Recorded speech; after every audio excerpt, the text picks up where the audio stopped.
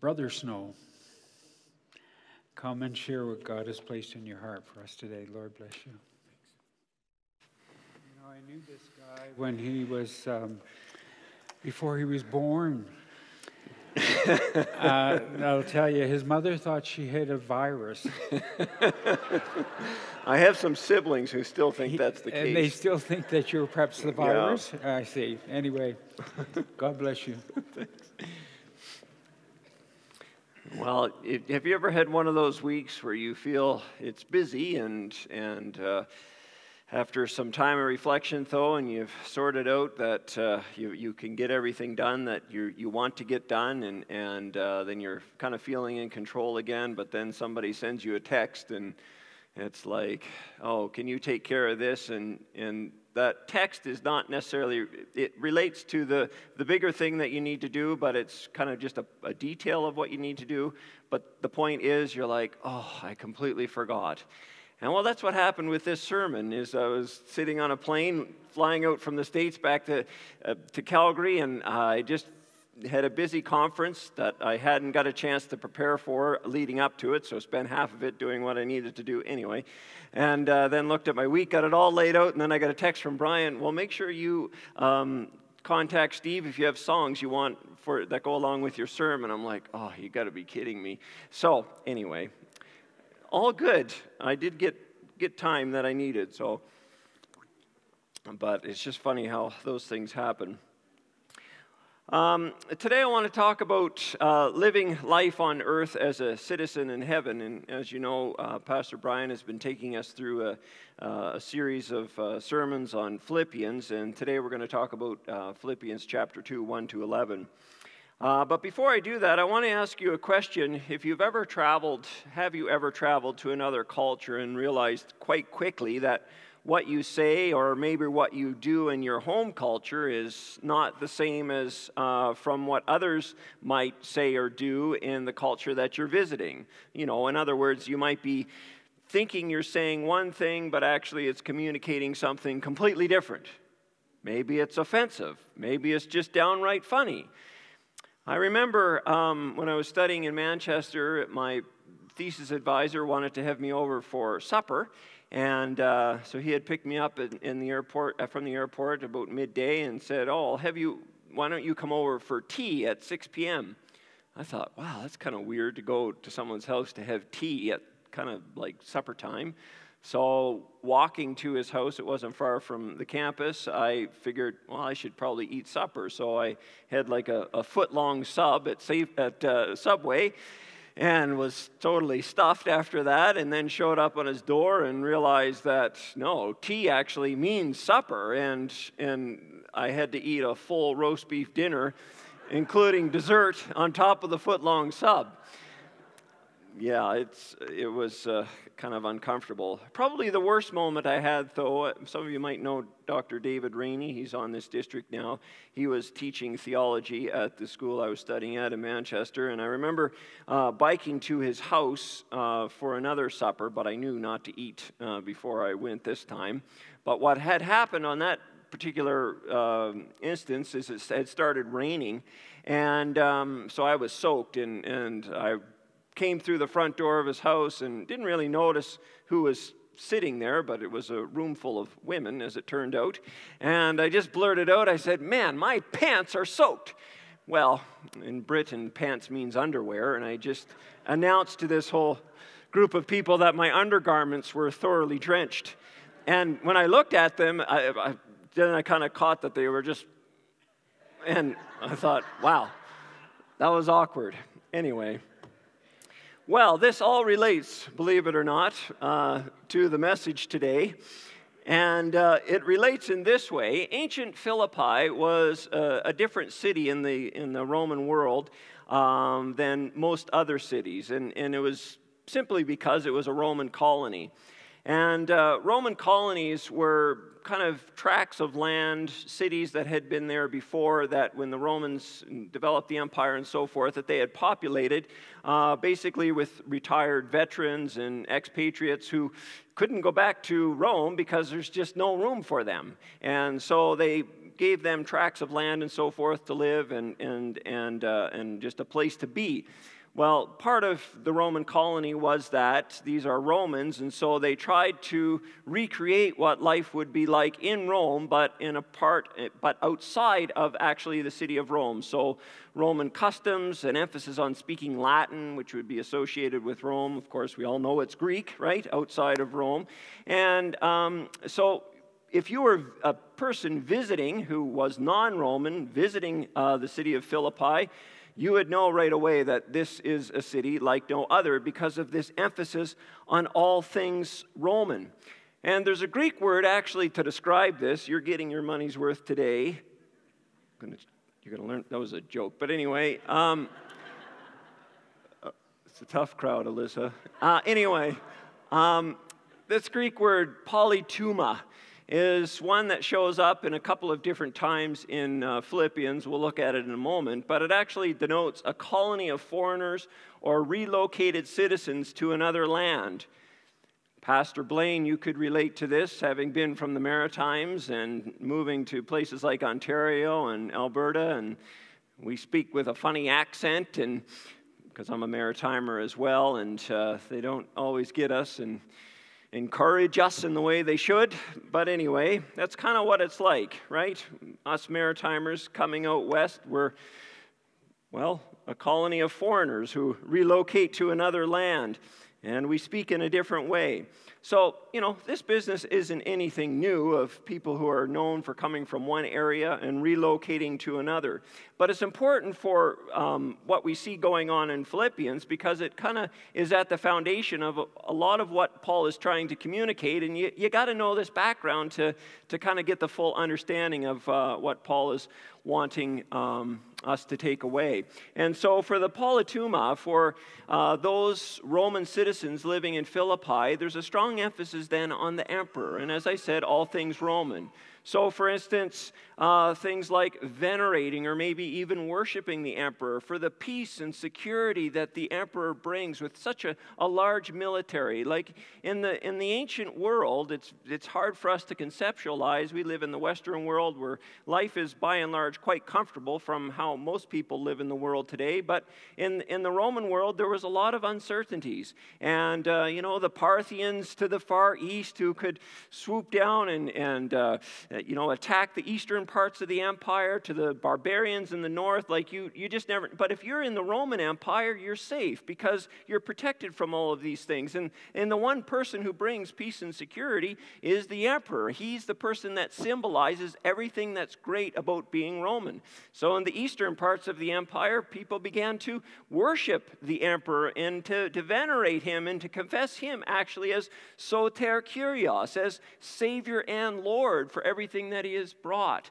And the emperor brings the Pax Romana, the peace of Rome. That's why Paul says in 1 Thessalonians 5, when everyone's saying, peace, peace, be aware. It's a reference to the peace and the security that empire brings. And it's kind of a warning not to get caught up in these things. So in light of all of that, what's happening in the Roman world and Philippi and everything that people value, the polytuma, what they value, Paul says that, well, you Philippians are citizens as well. You too are a polytuma, but actually from another world, another land, if you will, and that is of heaven.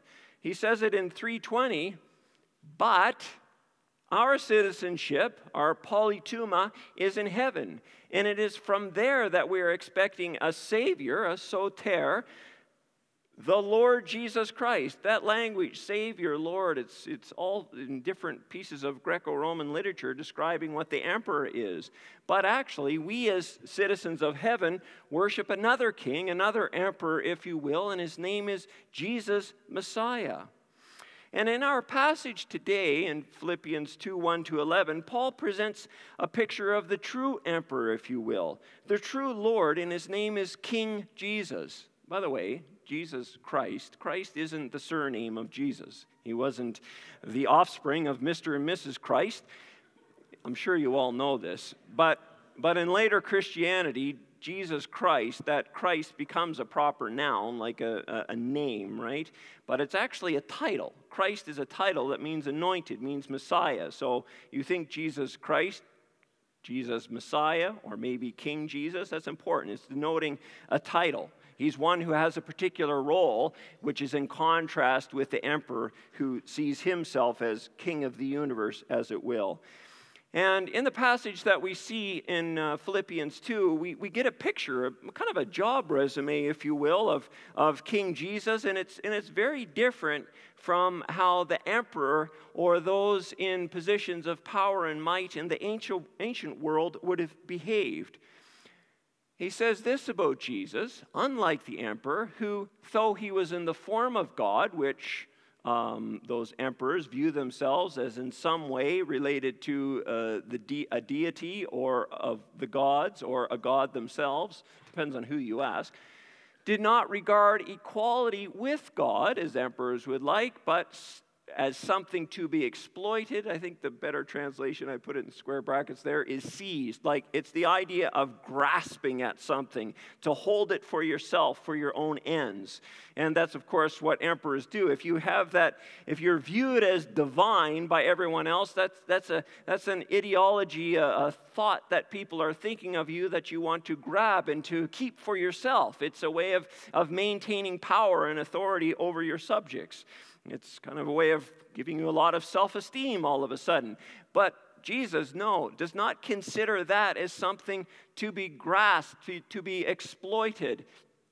Rather, he empties himself, taking the form of a slave. Like, you have got to hear me on this. Slavery in the ancient world, you can't get any lower in the socioeconomic status. Slaves were bought and sold. Slaves were mistreated, sexually abused.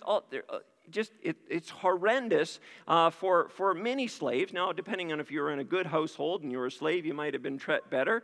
But by and large, like, to look at this person who had the option to have equality with God, but chose to surrender that to become a slave, if you were a Roman looking at it, you're like, what is this person thinking?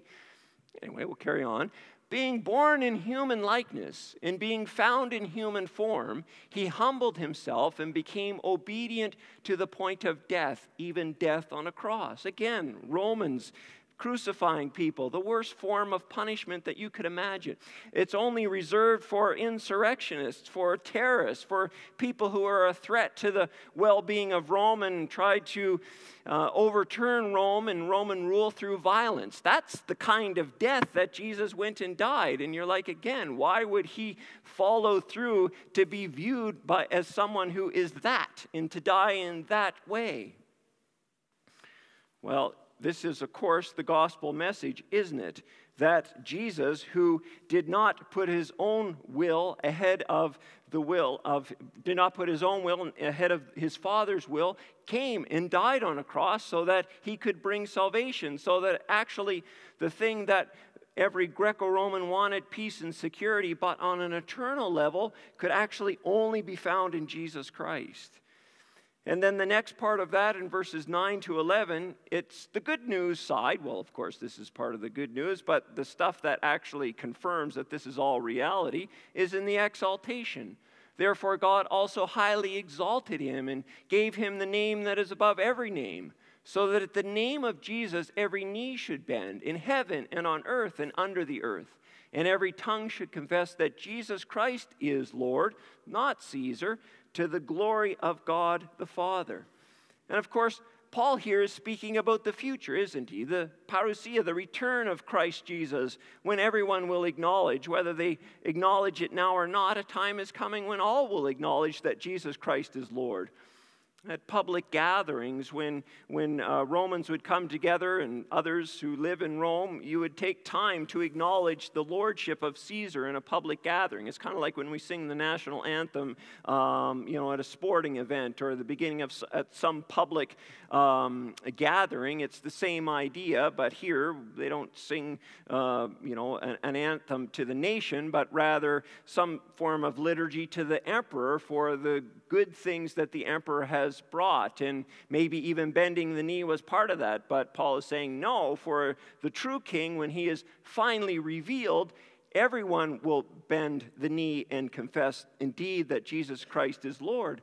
But there's a problem with this, because this is a form of treason to claim that this king, who died the worst form of death that one could imagine, reserved for the worst of criminals, and worse yet, these early Christians are claiming that he rose from the dead, and worse yet, you can't even find him anywhere. How could you make such claims about that unseen king when there's a seen king who's given us stuff that we can really realize and experience now in the present? And so no wonder Christians, when they converted to Christianity from paganism, were so marginalized and oppressed and shunned from their families and communities, and life was difficult for them because of this confession that Jesus Christ is Lord. But Paul is right. I mean, the peace and the security that Caesar brings is temporal. It's temporary. The last time I checked, Rome has fallen. It's not there anymore. And there were actually many battles fought over those lands that were once Roman territory. So that peace did not last. It disappeared. Caesar is just a mere parody. I don't know if you know the music by Weird Al, but he has a song, Just Eat It, as opposed to Just Beat It by Michael Jackson, and a variety of other newer ones that I don't know. You can check with Nathan later. But these are parodies. They're mockeries, right, of a truer reality. And that's what Caesar is. He's a parody. He's not the real thing. He's a wannabe. That the one who can really deliver on what Caesar is promising is Jesus Christ, is King Jesus, whose kingdom of peace, security, and salvation lasts forever.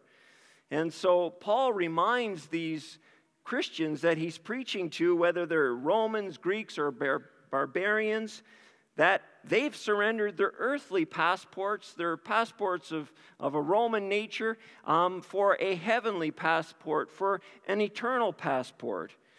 And in a context where people, although they don't know it, are looking for heavenly realities, really, peace, security, and so forth, from earthly leaders, Paul calls them in 1:27 to live out the values and the ideals of that eternal kingdom now in the present. And he says this in 1:27, only live, polituo, so polituma, noun, polituo, verb, but you can see the poly business happening there. It's the same idea. Embody the values in the kingdom, not of Rome, but rather of heaven. And do this in a way that is in a manner worthy of the gospel of Jesus Christ. And, of course, what's our model for that? Jesus, right? This is the gospel of Jesus Christ, who did not consider equality with God as something to be grasped, who did not give in to Satan when he's tempting him to, if you will only bow down and worship me, I will give you all of the kingdoms and their authority and their power. No, he said it was far from that. He laid down his life so that all could be saved in surrendering that power and authority. And as citizens of heaven, we too are to live like Christ, to live lives worthy of the gospel. And actually, in living a transformed life, we begin to reveal the genuine source of peace, of unity, of security and salvation. And when you look at that, I don't know if you could go back, Jeannie, just to verses 9 to 11 there. The business about Jesus when everyone is confessing him as Savior and Lord. I mean, one way to look at that might be, well, when the authority and sovereignty of Christ is revealed, and all of those who have engaged in their idolatry and have refused to recognize Christ, but have persecuted God's people in the present, we could look at that and say, hey, nana boo-boo, we win, you lose. But believe it or not, that is not what Paul wants us to take away from that.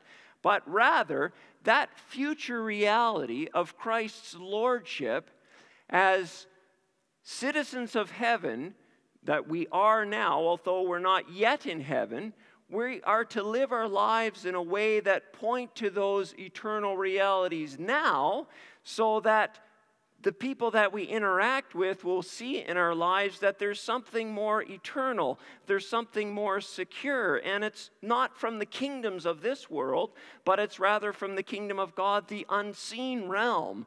And we are citizens of that now, card-carrying members of this unseen kingdom that Paul calls his people to live lives worthy of, now in the present.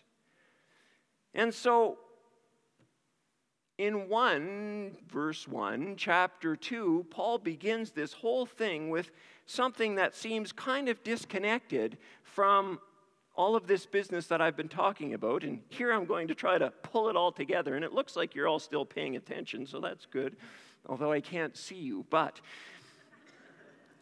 in verse 1 of Philippians 2, Paul says this: "If then there is any encouragement in Christ, any consolation from love, any sharing in the Spirit, any compassion and sympathy, make my joy complete. Be of the same mind, being of one accord," and so on. Basically, he's calling them, living lives worthy of the gospel, is just to embody any amount of encouragement, any consolation, coming alongside, right? Supporting those who are hurting, any sharing in the Spirit, any fellowship in the Spirit, any compassion. These things, says Paul, who has proclaimed the gospel, who has embodied a life worthy of the gospel, these things, he says, will make my joy complete. These things are what it means to be polytuma, what it means to be card-carrying citizens of this unseen heavenly realm of which we are a part as God's people. These things can make a difference in people's lives. The thing that I want you to ask yourself now, and you can just something to reflect upon, what if that person or individual didn't show you that encouragement, didn't show you that consolation or that fellowship? How would your life be different? What would be lacking? I think for some of us it would be quite significant, right? Maybe completely destructive for our own personal well-being if that person hadn't intervened and showed us that level of compassion and care. And what's interesting about this passage is that Paul isn't saying we need to get it right. It needs to be complete encouragement. It needs to be complete consolation. He's just looking for any. He's just looking for something. Because this is not just a picture of moral self-help, of pulling ourselves up by our own sort of bootstraps when it comes to speaking into the lives of others. No, the Holy Spirit works alongside of us, prompting us, encouraging us to step out, to get involved in the lives of someone else, maybe through encouraging, maybe through an outward act of care for someone else. And so to think about the ways in which others have helped us, of course, most fully realized in Jesus Christ, we are then positioned to go and do that for others as well. It's interesting when you think about this time of year of Christmas. Many of you are like, he's on to the application finally out of that historical background stuff. Well, I get quite excited about the historical stuff. My wife isn't here to critique me that I spent too long on that, but anyway. Although many in the Western world are open to spiritual things and believe that there's something beyond themselves, we know as God's people that to find the eternal and the genuine peace and salvation that they so desire can't be found outside of Jesus Christ. But yet, in secular contexts, like there's some radio stations playing Christmas songs, and there's a limited repertoire of this, so sometimes it's repeatedly the same ones, even maybe within the same hour. There's a few that I wanted to draw attention to. One of these is, "I wish it could be Christmas every day." And just the chorus of it reads, "Oh well, I wish it could be Christmas every day." I won't sing it because I'm tone deaf. When the kids start singing and the band begins to play, "Oh, I wish it could be Christmas every day. Let the bells ring out for Christmas." Well, it's kind of a desire for joy, isn't it? Hearing kids playing, not fighting, bells ringing. Yeah, it's kind of like happy times. Or how about this line for a New York Christmas, which reveals a desire for peace? Yeah, I mean, it always sounds better when you're singing it. Yeah, I'm sending you a Merry New York Christmas and a prayer for peace on earth within our time. And hear this line, and the sidewalk angels echo hallelujah. I didn't know there were sidewalk angels. We understand them now more than ever. Merry New York Christmas. Like it's not just the desire for these virtues and these experiences, but they're linking it to the spiritual realm. Like it's almost like there's an innate sense that we have within us that there's something more than just our own selves and what we can produce and what we can do and what we can generate, that maybe there is a God from another kingdom who wants to be involved in the lives of us on a daily basis, but we, as those outside of Christ, only get a glimpse of, can only experience to some degree, but not on an eternal level. So, yes, the citizens of this world desire peace, desire joy, compassion, encouragement, just as many of us have experienced here from God's people and maybe certainly on an eternal level. But just imagine, imagine with me for a moment, and I'm not good at imagining things and kind of being creative, but here's a stab at it. Just imagine if this church, as a colony of heaven, grew into what it means to be intentional about modeling and living out kingdom values of peace, joy, and compassion every day. I think that would set us apart as a true polytuma, or as a colony of foreigners, like to live, as Paul says, to have the same mind, to put our desires second to the needs of others. Well, that would really stand out in this world in a lot of ways, wouldn't it? Especially when you don't feel like it. I mean, I don't tell her this, but my wife got the stomach flu last night, and it was in the middle of the night, and I didn't feel like helping her. Well, we sorted it out, and I apologized. But, in that moment, at whatever it was, I was dead asleep, and she's like, Rob, I just didn't feel like helping her. But this is, believe it or not, where the gospel works, because as I chose not to help her, I had an overwhelming sense of conviction. Didn't think about the consequences that might follow later, but the Lord was convicting me in the moment.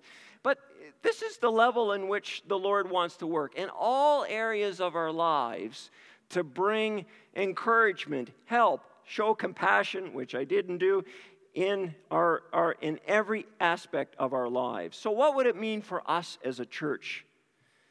This is the Advent Sunday of hope. What would it mean for us to show hope as a citizen of heaven this week?